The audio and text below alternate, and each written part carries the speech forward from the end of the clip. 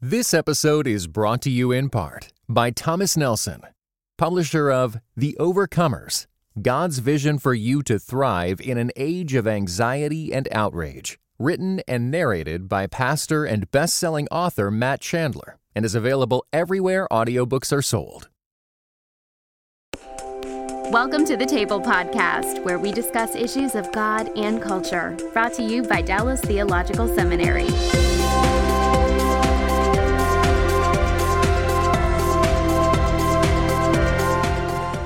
Welcome to the table. We discuss issues of God and culture. I'm Darrell Bock, Executive Director of Cultural Engagement at Dallas Theological Seminary and the Hendricks Center. And my guest today is Ron Deal. And we're going to be talking about blended families and all the possible combinations that could represent. Ron is Director of Smart Step Families, as well as President for Smart Step Family, sorry about that, and Director for Family Life Blended, a ministry of family life. So let's begin. First of all, thank you, Ron, for being here with us. And let's talk about what family life is before we talk about how you got into this gig. Yeah, thanks for having me, Darrell. It's good to be with you. Family Life is a ministry of Cru here in North America. So we are a subsidiary marriage and family ministry that reaches around the world. A great deal of our ministry here in North America, but we have a footprint in well over 100 countries around the world. We create marriage and family resources, parenting resources, do couples events. We're really known for our events. The Weekend to Remember Marriage Conference is a good example of that. We do a marriage cruise once a year, and empower churches to minister to families in a lot of ways. National radio broadcast, Family Life Today, things like that. My division, Family Life Blended, specializes in working with step families. And the complexities that come along with that. So we produce, again, events. I have my own podcast called Family Life Blended, ministry equipping events, as well as enrichment events for couples, books, resources, online video curriculum, virtual classes, you name it, we try to do it. Wow, that covers the gamut, I think. Very good. So let's talk about smart step families, and you know, my standard question at the beginning of every podcast is, how did a nice guy like you get into a gig like this? Okay, so Yeah. How's that work? It's a great question. I'll be the first to tell you, this is not my life. Nan and I have been married for 35 years. My parents were married for 65 years before my mom died. I have 3 siblings. They're all in first marriages. It's not my life, but it is my professional career. And, I think like a lot of things, God kind of brought me down this path, in some ways kicking and screaming, going, Lord, I don't understand. Why me? What's this about? But the bottom line is, if you're going to minister to people, I think we've got to be relevant in church work. We've got to be looking for where are they, what's happening in culture, and how do we respond? Back in 1993, when I graduated from Abilene Christian University with a master's degree in marriage and family therapy, they taught me how to think and do clinical work. But the whole time I was doing my preparation, I was thinking, what's the local church do? How do we do ministry and prevention and enrichment with couples and families of all types?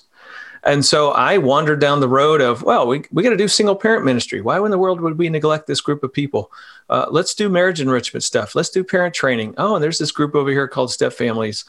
Let's minister to them too. Well, little did I realize there was a huge gap in marriage and family ministry for blended families. And the little things we began to do in local churches worked.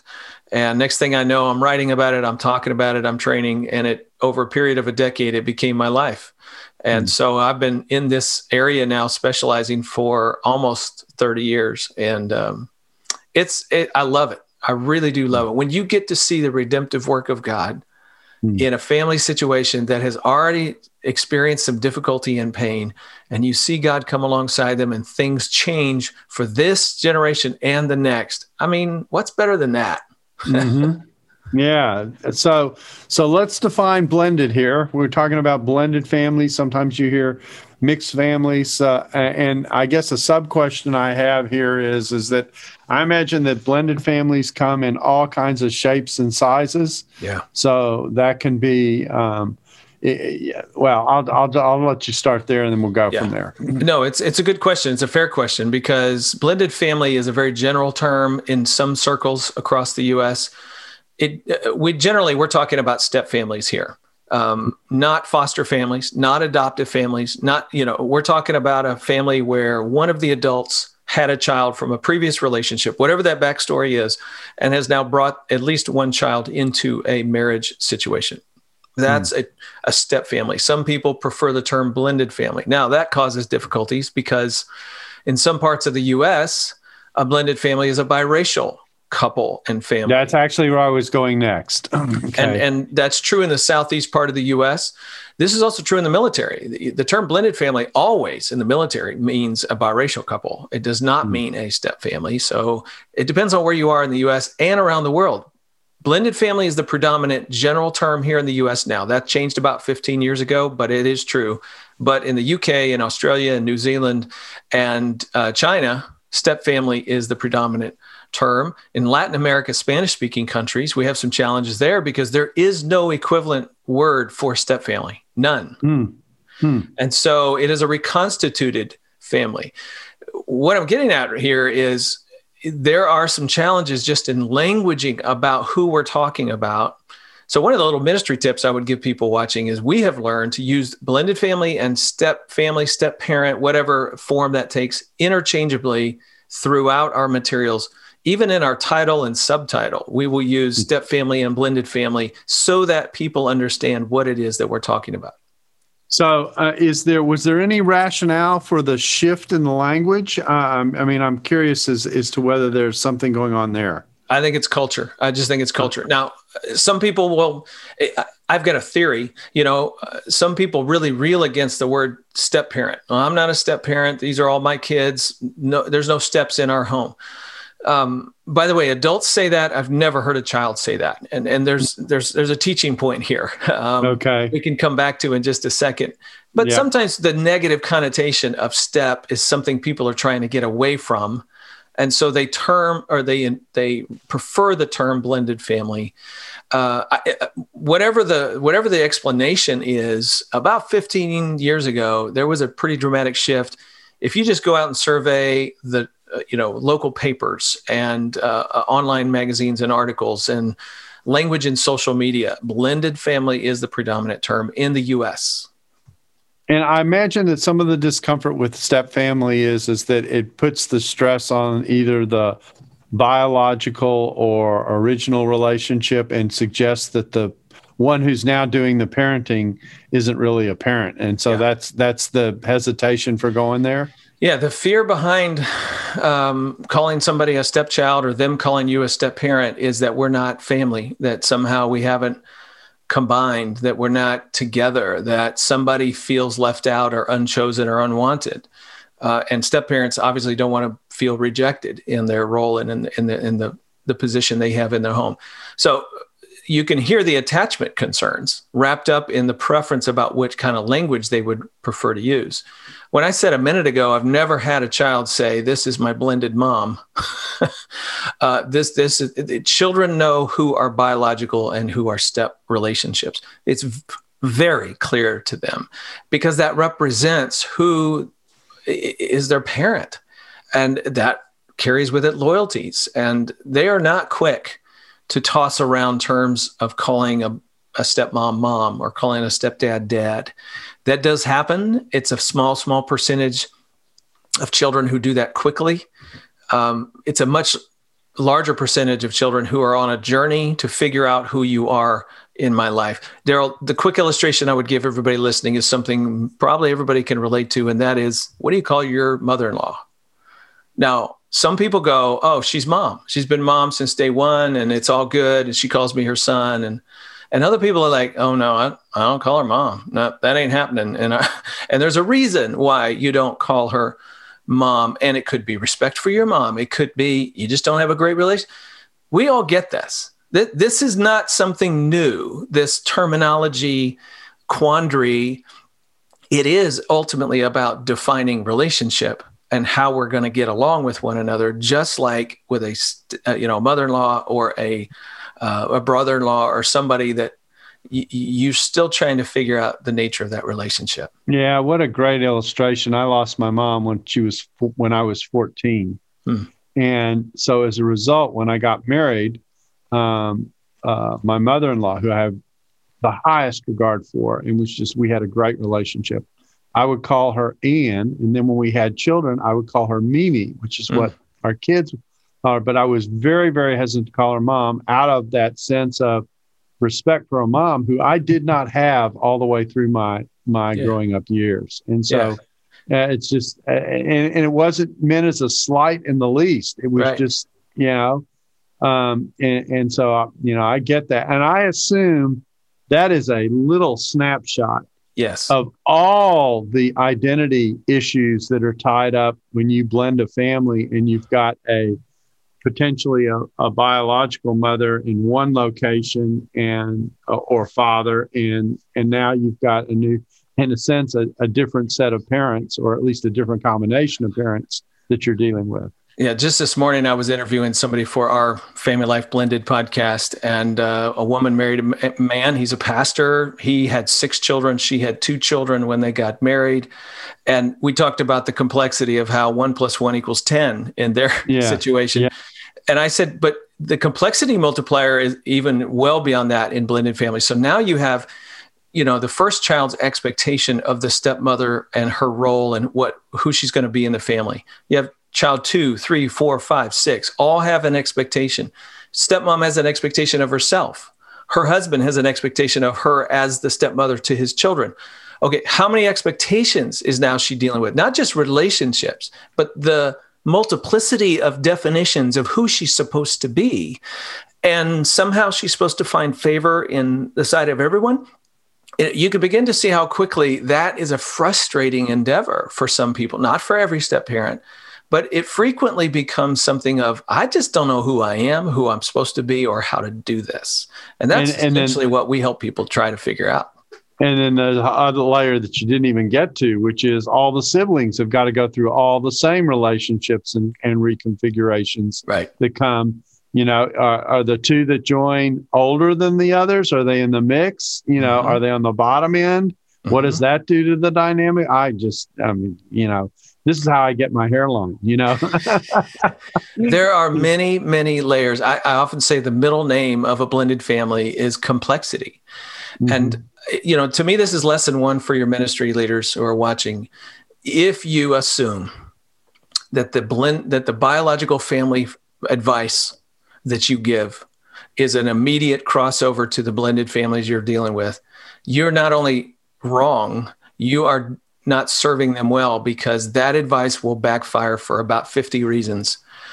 If you don't do your homework and take some time, if you don't listen well to their narratives, it's very easy to give misinformed advice. You want to give second family advice to second families. You don't want to give first family advice to second families. And again, another feature that we didn't even mention yet, but that's a part of the equation, is if the former spouse is still alive, that's yet another dynamic that has to be dealt with on a regular basis, that automatically tells you this family is not the family that we normally think of when we think about a first family. Yeah. Gary Chapman and I wrote a book, came out last year, Building Love Together in Blended Families. And one of the things I said in there is blended families are tall and wide. And what I meant by that is they're tall in the sense that they're generational. You have this generation and the children, stepchildren. Someday you may have step-grandchildren, but you also have grandparents. So that's 3 to 4 generations. But they're wide, and that's the piece that a lot of people underestimate. Blended couples underestimate it, and ministry leaders really underestimate this. It's not just who's in your home, but it's the former spouse, the children moving between 2 households. If you both brought children, there's 3 households that children are moving between.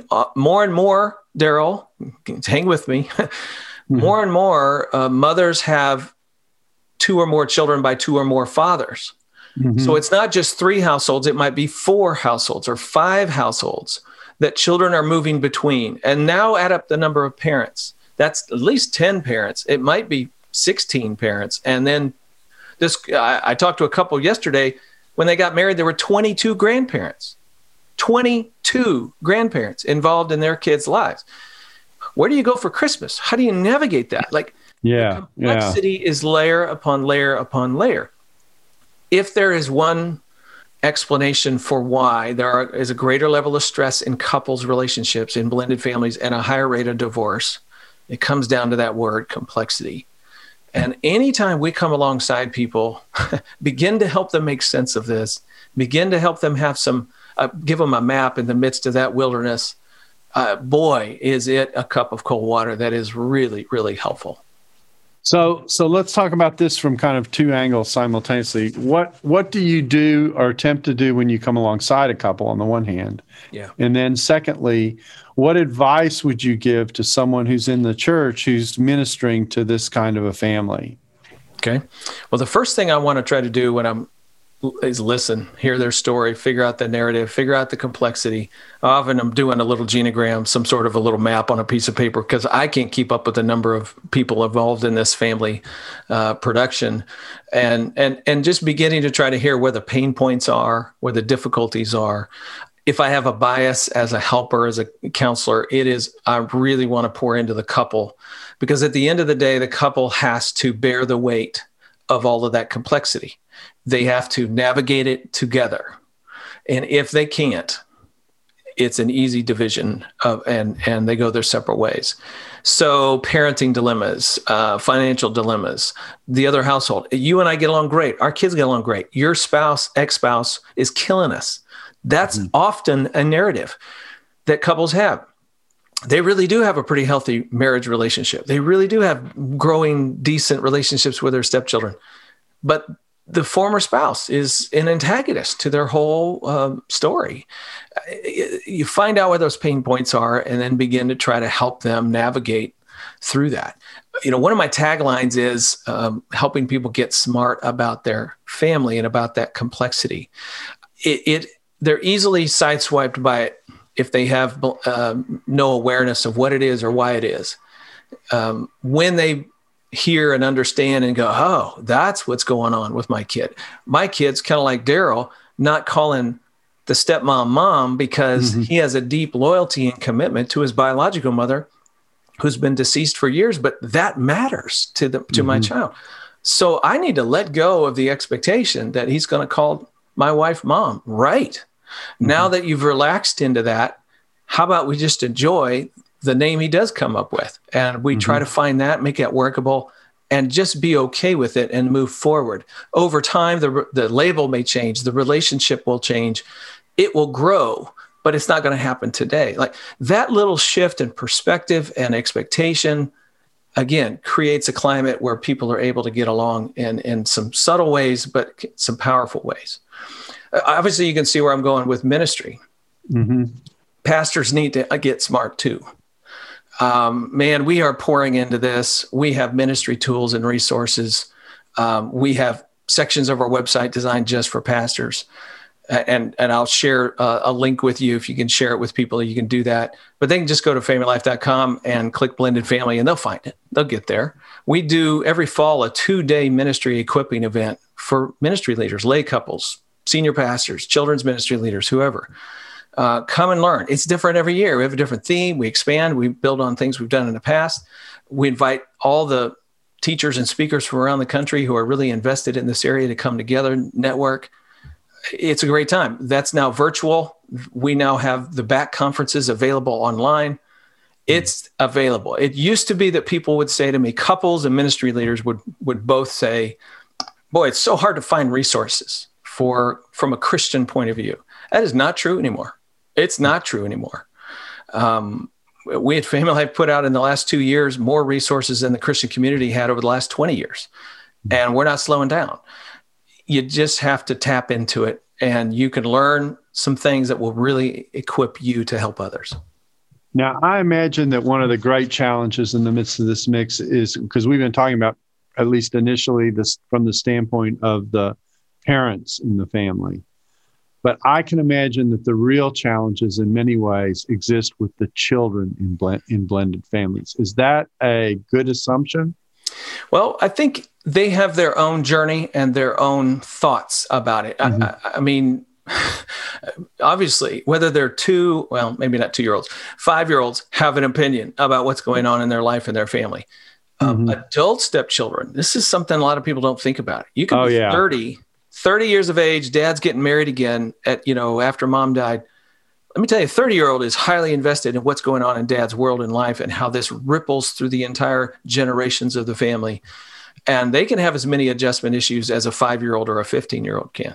It's just a different playing field, different specifics, but they're still trying to figure out the family identity. Everything's changed. Again, everything has changed. And so, yes, helping kids is one of those pieces that we certainly try to attend to when we do training events. My video series for churches has a session for children.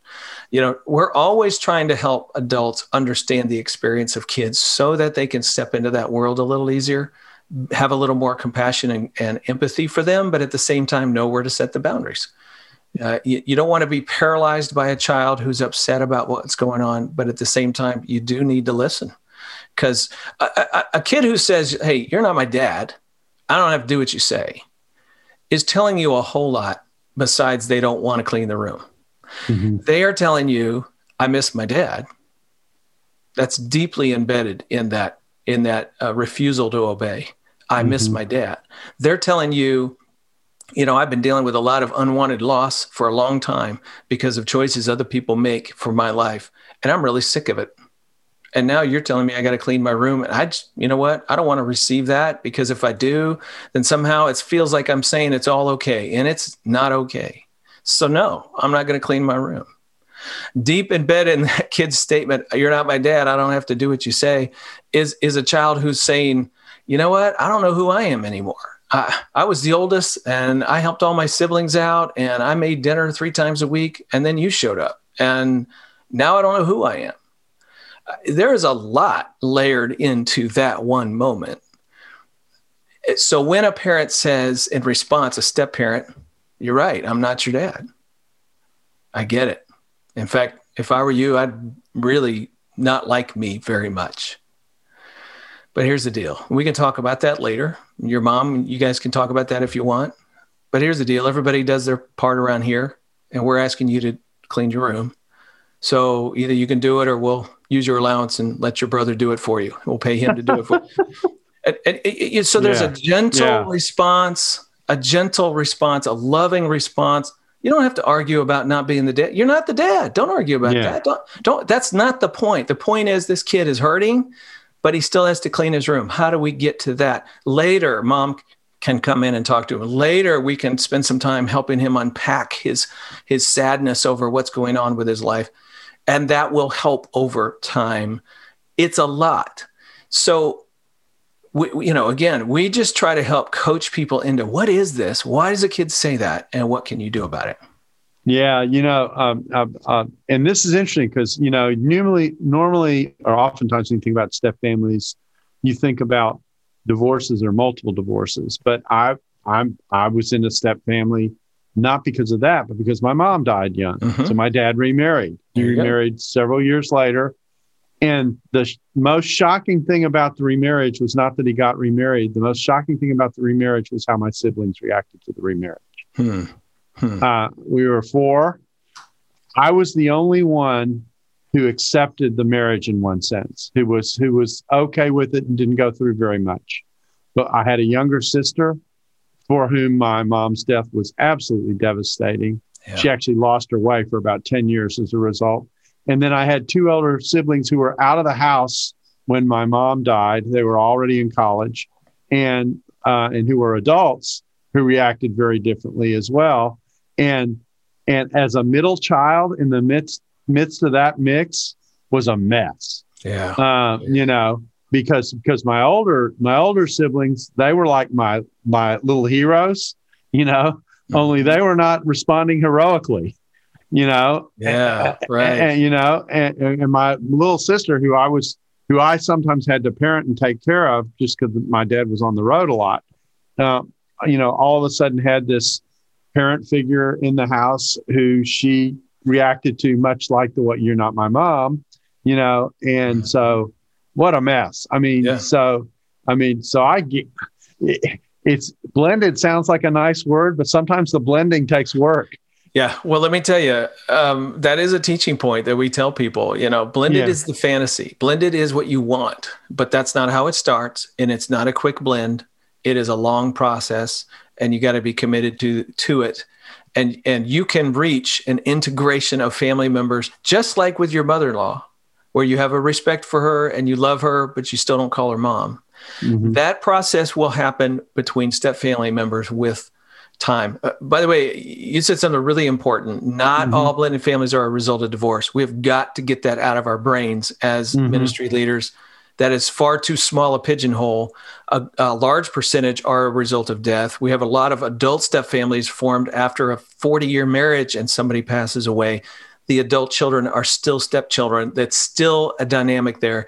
But here's the one that I got to share with your audience. Less than a month, we've had this stat. You ready? 15% of first marriages form blended families. Not preceded by death or divorce, preceded by an out-of-wedlock pregnancy with somebody else and a child exists. Nobody's ever been married before. 15% of first marriages in today's culture form blended families. If you got one little pathway into blended family living, and that's all you can imagine, then you are missing a large percentage of the people in your church. I still have pastors go, I'm not sure how many divorced and remarried couples we have. Well, how many widowed remarried couples do you have? How many first marriage blended families? You got to widen your lens. This is 40% of families raising children. Right. Yeah, that's the statistic that gets me is that 40%, that there are almost as many first families in the way we traditionally think about it as the amount of blended families that we have surrounding us. Well, let me just broaden it a little bit. If we think of non-traditional families as blended families, single parent families, and single adults, that group of people, those three categories are larger than first married traditional families in the United States. Yeah. Non-traditional is the new traditional. Yeah. And if you're preaching and all you can imagine when you say the word marriage is a traditional couple, if you're preaching and talk about relationships and all you think of is married people, not single people, if all you can imagine in parenting is a two couple raising their kids versus a bio parent, step parent raising kids with a co-parent in the other home versus a single parent raising them, you are not talking to the people in your community. Yeah. Yeah, and you're missing from the start because there's a whole swath of your audience that's not where they are.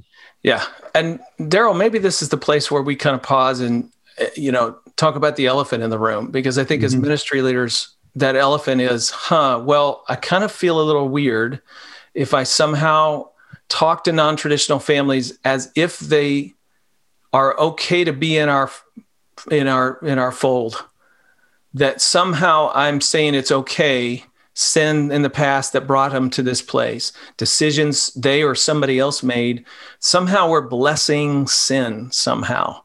I really get that. And I really appreciate the mindfulness that leaders have. We never want to be perceived as going soft on sin. The cross is far too important for us to go soft on that. But mercy is never wrong. I just sometimes wish we would stop talking about only one side of the coin. Yes, divorce, an invalid divorce is a sin. And yet on the other side, we're called to mercy, not just a little mercy, but to love mercy. According to Malachi, just love mercy, love kindness, love that stuff. This is who God is. And you look at the example of Jesus over and over and the people that he dealt with. Why does he sit with tax collectors and sinners? Why does he sit with divorced people and remarriages? Why? Because he loves mercy. And we're called to that. And I think we've got to find our way to teach truth and be the church that loves people wherever they are, however they come. John 4, woman at the well, whatever that, John 8, woman caught in adultery. Let's be those people who love mercy and finds a way to bring them in and teach them better from here. No, that's a great observation. That's a challenge in a variety of kinds of relationships that we see in the church, the how to deal with who we are and lift up the standards and commitments of holiness that the church is supposed to uphold on the one hand, but then how do we live as people who actually understand that everyone who's in the church is a forgiven person? Yeah. That's exactly right. My problem might not be your problem, but we all got problems. Amen. Yeah. This episode is brought to you by the Truce Podcast. I'm sure you've been there. You're at an event, a dinner, a small group, and someone says something like, "If you're a Christian, you have to vote Republican." That raises an interesting question. How did evangelicals like me get to the place where we just assumed we'd all vote one way? This season on the Truce Podcast, we're diving deep into the complexity of the 1970s and 80s to understand how evangelicals tied themselves to the Republican Party. It's a story that involves murder, corruption, redemption, and our need to be heard. I'll be talking with celebrated historians like Rick Perlstein, Pulitzer Prize winners Francis Fitzgerald and Jesse Eisinger, and some of the best guests I've ever had. Truce is the show that uses journalistic tools to look inside the Christian church. We press pause on the culture wars in order to explore how we got here and how we can do better. Subscribe to Truce anywhere you get podcasts or listen at trucepodcast.com. Yeah. So we're all sinners in need of a hospital. Yep. Yeah. I always, when I talk about evangelism, I often say, probably the most important thing to remember in evangelism is that when you're interacting with someone who doesn't understand who God is wrestling with who God is, that's exactly who you were when God tapped you on the shoulder. Yeah. Wow. And, and that's, I think that helps us to remember where we came from. And that we only have what we have because of who he is, not because of anything that we've done. So very, very important. And actually, what I'm hearing kind of underneath all the things that you're saying is helping people who are in a role who are worried about what their identity is and where they are, having a touch of, and I don't know what other word to use, of empathy or understanding for where the person they're interacting with is coming from, and what they're and what they are, what their processing is, because when we get so focused on ourselves, sometimes we miss that piece. Yeah, that's exactly right. This is not hard for me. Nan and I have struggles in our marriage. Through the years, we have sought out helpers multiple times in seasons of our life. I've never had a problem with Sally in 40 plus years of marriage. We just automatically click. We've never had those. The two parties met and had diplomatic discussions. I know that's a lie. Yeah, that's exactly right. Yeah, no,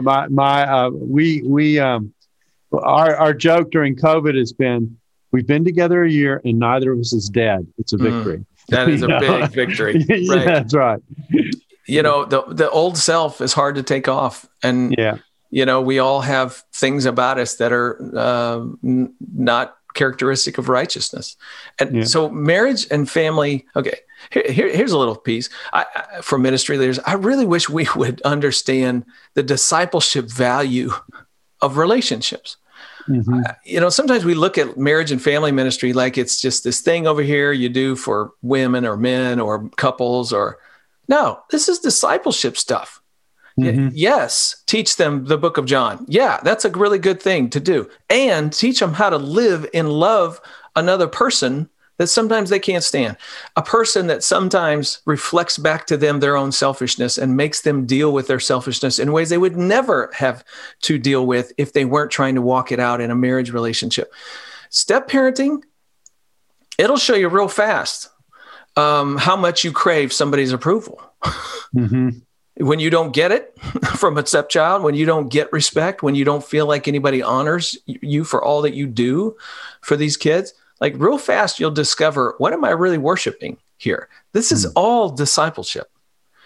And I really think if pastors understood that, every church in the world would have a marriage and family ministry.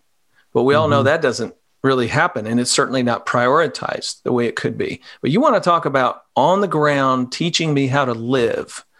Family does that, and it forces me to deal with my own selfishness in the process. I just did a series in which I had a message was entitled Difficult Conversations. It was actually an exposition of James 1:19 and 20. Quick to hear, slow to speak, and slow to anger, for the anger of man does not achieve the righteousness of God. I spent 5 minutes on the passage and spent probably 35 minutes on the practical implications of what that passage was relationally.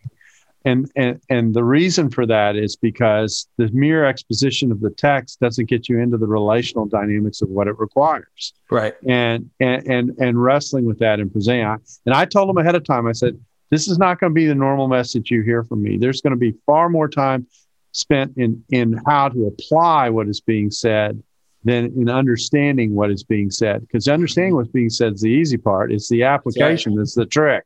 That's exactly right. You know, and I sense that that's kind of what you're saying, is that one of the things that leaders need to be aware of is sometimes the passage is relatively straightforward and you can understand what the concepts, the words are putting together, but to actually live that out in the logistics of everyday life relationally, oh man. Hey, self-control, one of the fruit of the Spirit, is one of the biggest challenges for most of us in life.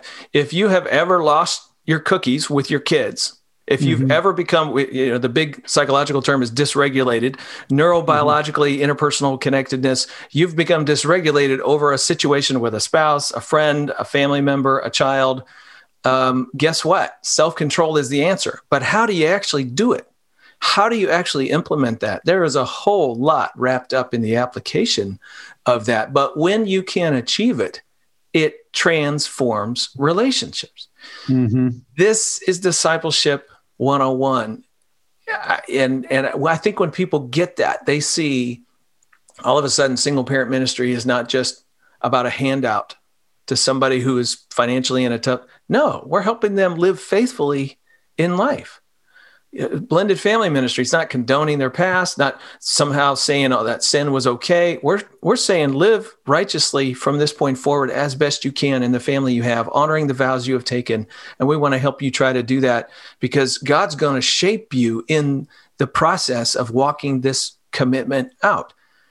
That's discipleship. Like when we capture that vision for that, then all of a sudden, relationship, family ministry, I think would become at least one priority that we have in local churches. You used a phrase a while ago, and I think I remember you said dysregulated. It's not a phrase or a term I use on a regular basis. And then you alluded neurologically to what's happening. We've actually talked about this on the table in other conversations that we've had, but I think it's important to remind people that when you get, I'll use the phrase, when you get worked up, okay. Yes. All right. Your brain reacts. Yep. And it actually, to compensate, prevents you from being focused on what you probably should be focused on as you're dealing with the way in which you've been riled up. Can you unpack that a little bit for us? Because that's an important idea. And most people are, surprised to learn that the same thing happens in your brain as when when you turn around in the woods and there's a bear behind you and you go into fight, flight, or freeze, the exact same thing happens to your mind, body, and spirit. I'll broaden it, not just your brain.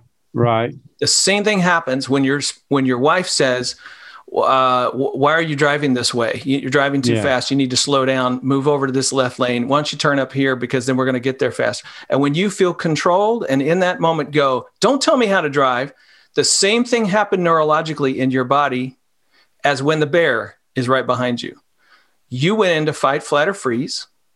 You stopped thinking. You lost self-control because the frontal part of your brain just turned off. The prefrontal cortex turned off. You went into what we call the old part of the brain, where you just fight, flight, or freeze, and you react. You are now dysregulated. You are not managing yourself. Your fear is managing you. This happens in nanoseconds in every relationship, every moment of every day. Self-control, love, joy, peace, patience, kind of goodness, faithfulness, is stopping your brain from doing what it wants to do, having a mind controlled by the Spirit, which is what Paul tells us in Romans 7 and 8 is life and peace as opposed to death. And all of a sudden you're bringing life to your interaction with your wife rather than death. Let me tell you, there is a whole science to this, and it is all connected to how we behave and act moment to moment. I am in the journey myself. I am very much trying to put on self-control in those nanoseconds. I lost it just last week with my wife. One of those little moments of criticism, what I heard, actually it turned out I totally misunderstood what she said. But in a nanosecond, I went into defensiveness and reactivity, just like I did 20 years ago. And I had to grab a hold of myself. I had to apologize. I had to put on humility. I had to own who I was, and I had to ask for her forgiveness. And we had to spend about a couple hours talking through what happened. Why did that happen? What did you hear? This is what I thought. Oh my goodness. I'm so sorry. Dysregulation. And then we try to bring the Spirit into it to help repair. But as I'm growing moment by moment, trying to do those better next time, I'm becoming more like Christ. Mm-hmm. Now, you said when this thing happens, this reaction happens, this dysregulation. I'm gonna use that word when I go home tonight. To see how my wife thinks about it. Hopefully, I won't do it. Just make sure you talk about yourself being dysregulated. Don't tell her she's dysregulated. Boy, that's worth the podcast right there. Anyway, but you've also used another phrase that I think is important, and that was a fight, flight, or freeze. Am I hearing that right? Yes. You threw that out pretty quickly. So I'm the catcher here. I think I got all the curveball or knuckler or whatever it was you threw at me. So talk about that. So when you sense you're in a crisis, okay, which I think is by the way to define dysregulated. When you sense you're in a crisis, responding as if it's a crisis. You've limited your options to 3. Is that basically what you were saying? That's right. The brain at that point really only knows to do 3 things. Fight, right? Try to stand up against the bear or whatever you perceive as the threat to you. Freeze is, I don't know what to do. I'm paralyzed. I end up doing nothing. Or flee, which is withdrawal. Now this, you think about a relational, expression of this. We all have our different patterns. I'm a defender. Defensiveness is one of my spiritual gifts. I don't know if you knew that, but it's actually in the Bible. Yeah, it's probably in all of us. Yeah, and it's huge in me. And if I feel like I'm not winning, I withdraw. I want to disconnect. I want to pull away. So now that I know that about myself, see, this is where humility comes in. Mm-hmm. Now that I know that about myself, literally I can say, what I know about me is I really want to run away from you right now because I'm not feeling like this is a safe moment in our relationship. And what I also know is when I run away, I make you feel insecure and unloved, and that's not helpful either. So I've got to do something courageous and godly right now. What would that be? I think that might be just staying here and engaging and managing my fear so that it doesn't get the best of me. Mm-hmm. That's a grow up moment, Daryl. Yeah. That is a grow up moment. We talk about at the center, we talk about this a lot. And whenever you walk into a difficult conversation, you also only have 3 options, although maybe it's 4 given what you've said. And that is, you can push back, okay, which is fight, okay. Mm-hmm. You can withdraw, which is your combination of either freeze or flee, okay, or you can move towards somebody. Mm-hmm. And the choice that you need to make is to take the effort and the time and the humility, because sometimes it does take that, to move towards somebody and actually make an effort not to think about where you are, but to think about where they are. Mm-hmm. And sometimes moving toward them, or in fact, I would say many times moving toward them includes managing what's going on inside of me. Right. Refusing to let my fear get the best of me and make me aggressive, angry, critical, defensive, whatever those things are. Right. And instead move towards you in softness. Here's where the other fruit of the Spirit, gentleness, comes into play. Like, I'm going to bring self-control and gentleness to this hard moment. I guarantee you it will go better. I don't know if it will go perfect. I don't know if you'll work everything out, but it will go much better than it would have had you let fight, flight, or freeze dominate and control you. Yeah. I've done a lot of work that I do in the cultural engagement space is to think about, how do I have a conversation in the pluralism space? How do I have a conversation with someone who I know disagrees with what I believe? How do I engage in that difficult conversation space? And as we talk about that, we engage, but we talk about the importance of listening. We talk about the importance of moving towards someone. But when you look at the passages in Scripture that talk about that space, it always talks about, let your speech always be gracious. Do good to those on the outside, especially those in the faith. Be prepared to give a defense for the hope that is in you, but do it with meekness and respect.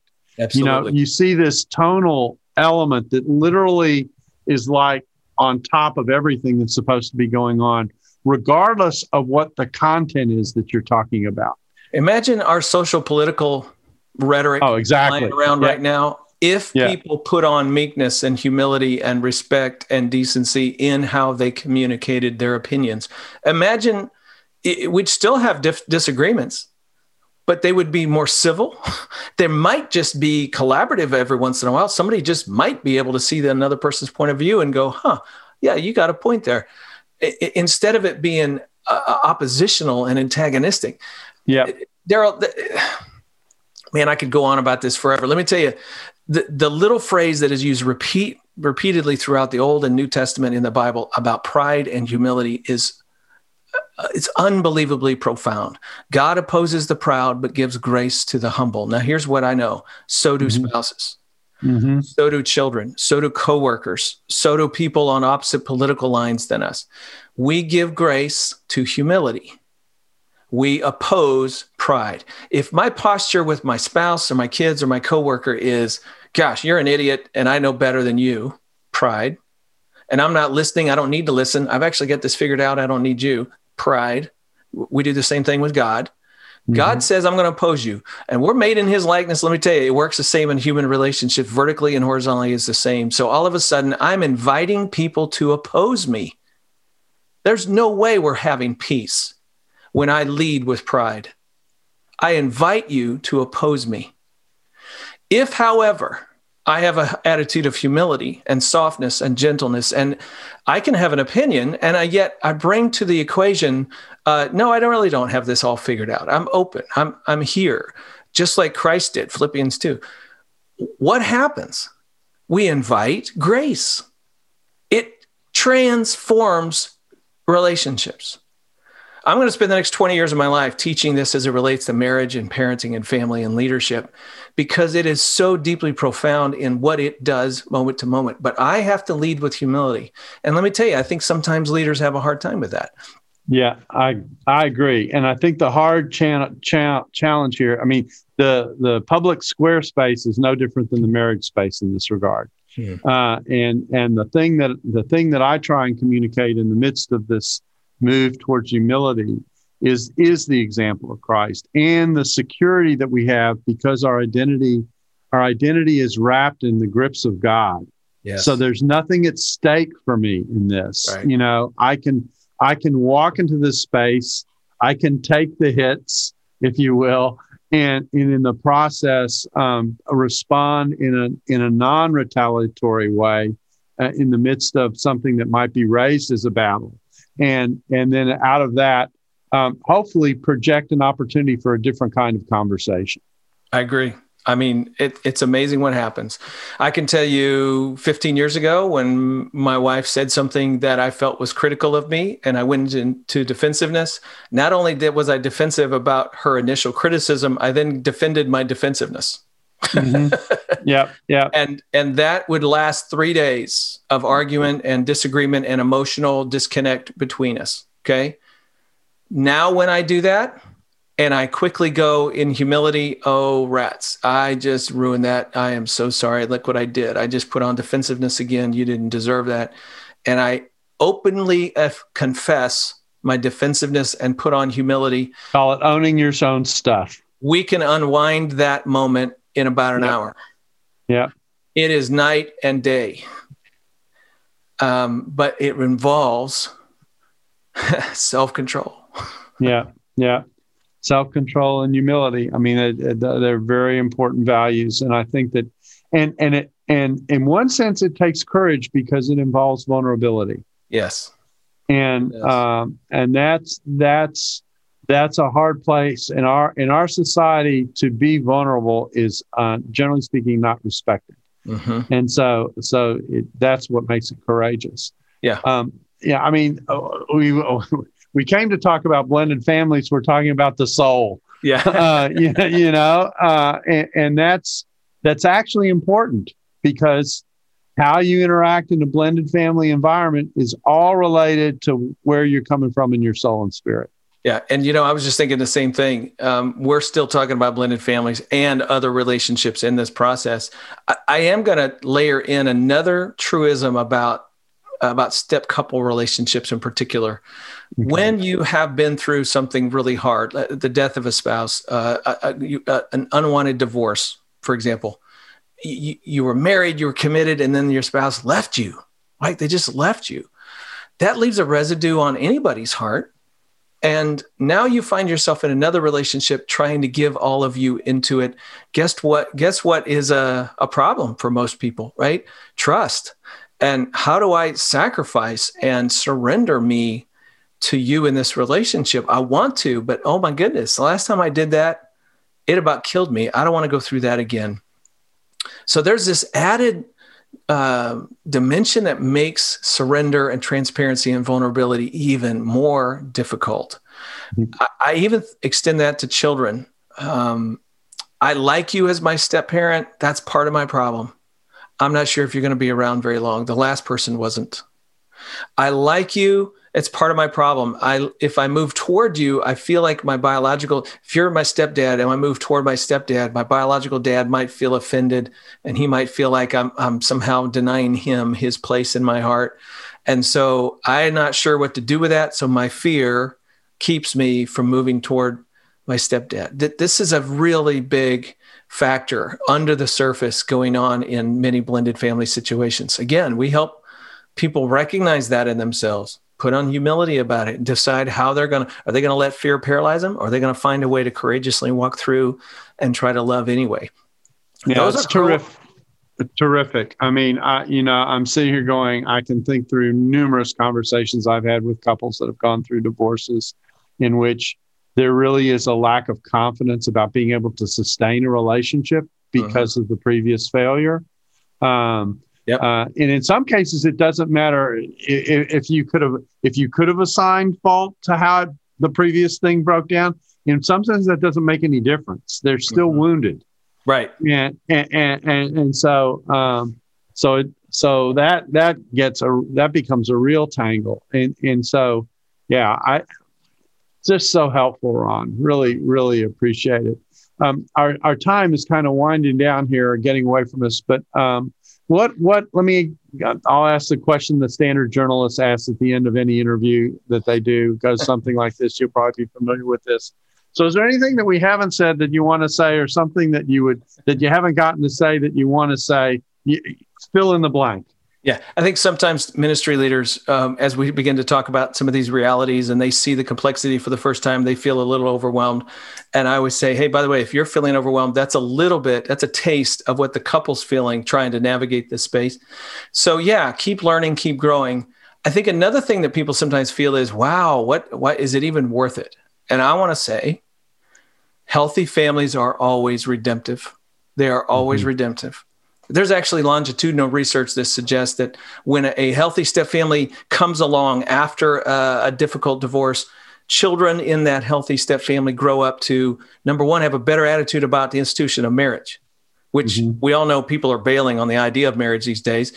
This is transformative for them. They pick better partners, and they have more of a likelihood of a long-lasting first marriage. All of that to say, we are redeeming this family generation to generation by helping this blended family do life well. If that's not the work of God, I don't know what is. That's our business, is redeeming, restoring, and bringing that to people's lives. So yes, it is worth it. Yes, it is an investment of time and energy, and you got to retool. But man, does it make a difference for people's lives in your church and in your community. I would commend this ministry. I believe there will be a day when the vast majority of churches have a step family ministry of some kind or another, simply because they recognize this is our world. This is what people need, and we can make a difference. And now I've got one final question that I just thought of, which is terrible to ask you at the end, but I'm going to try and do it. And that is, we've been talking about ministry leaders, but there are lots of people who surround blended families. They're friends and family, et cetera. There's a whole nother category of people. And I guess the way I would introduce this question is to say, everything that we've said in the podcast also applies to you in thinking about what these relationships are. But is there anything else that applies beyond just the ministry leader that you would think about as you think about that category of acquaintances and friends and family?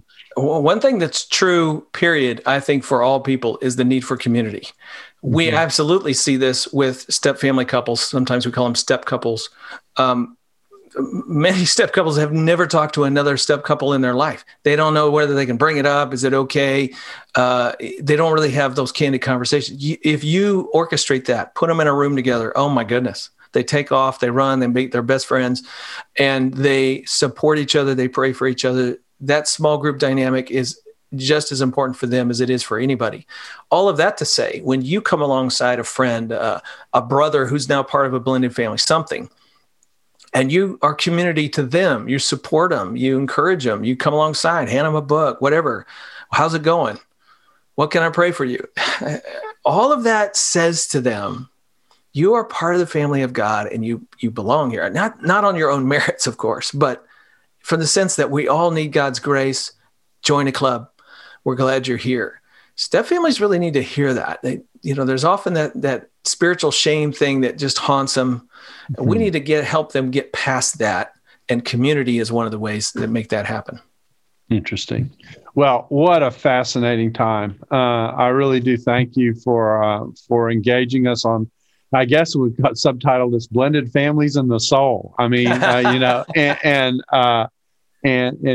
as always, I'm always impressed with the kind of ministry that you're pursuing, the gap that it represents. It's why we do this as a podcast, because our intent is to let people know this is going on and to get them thinking about it and sensitive to it. So thank you for giving us your time in discussing this with us. Thank you. Come visit us, familylife.com. We'll help you do ministry well. That sounds great. Thanks, Ron, again, Ron. And we thank you for joining the table where we discuss issues of God and culture.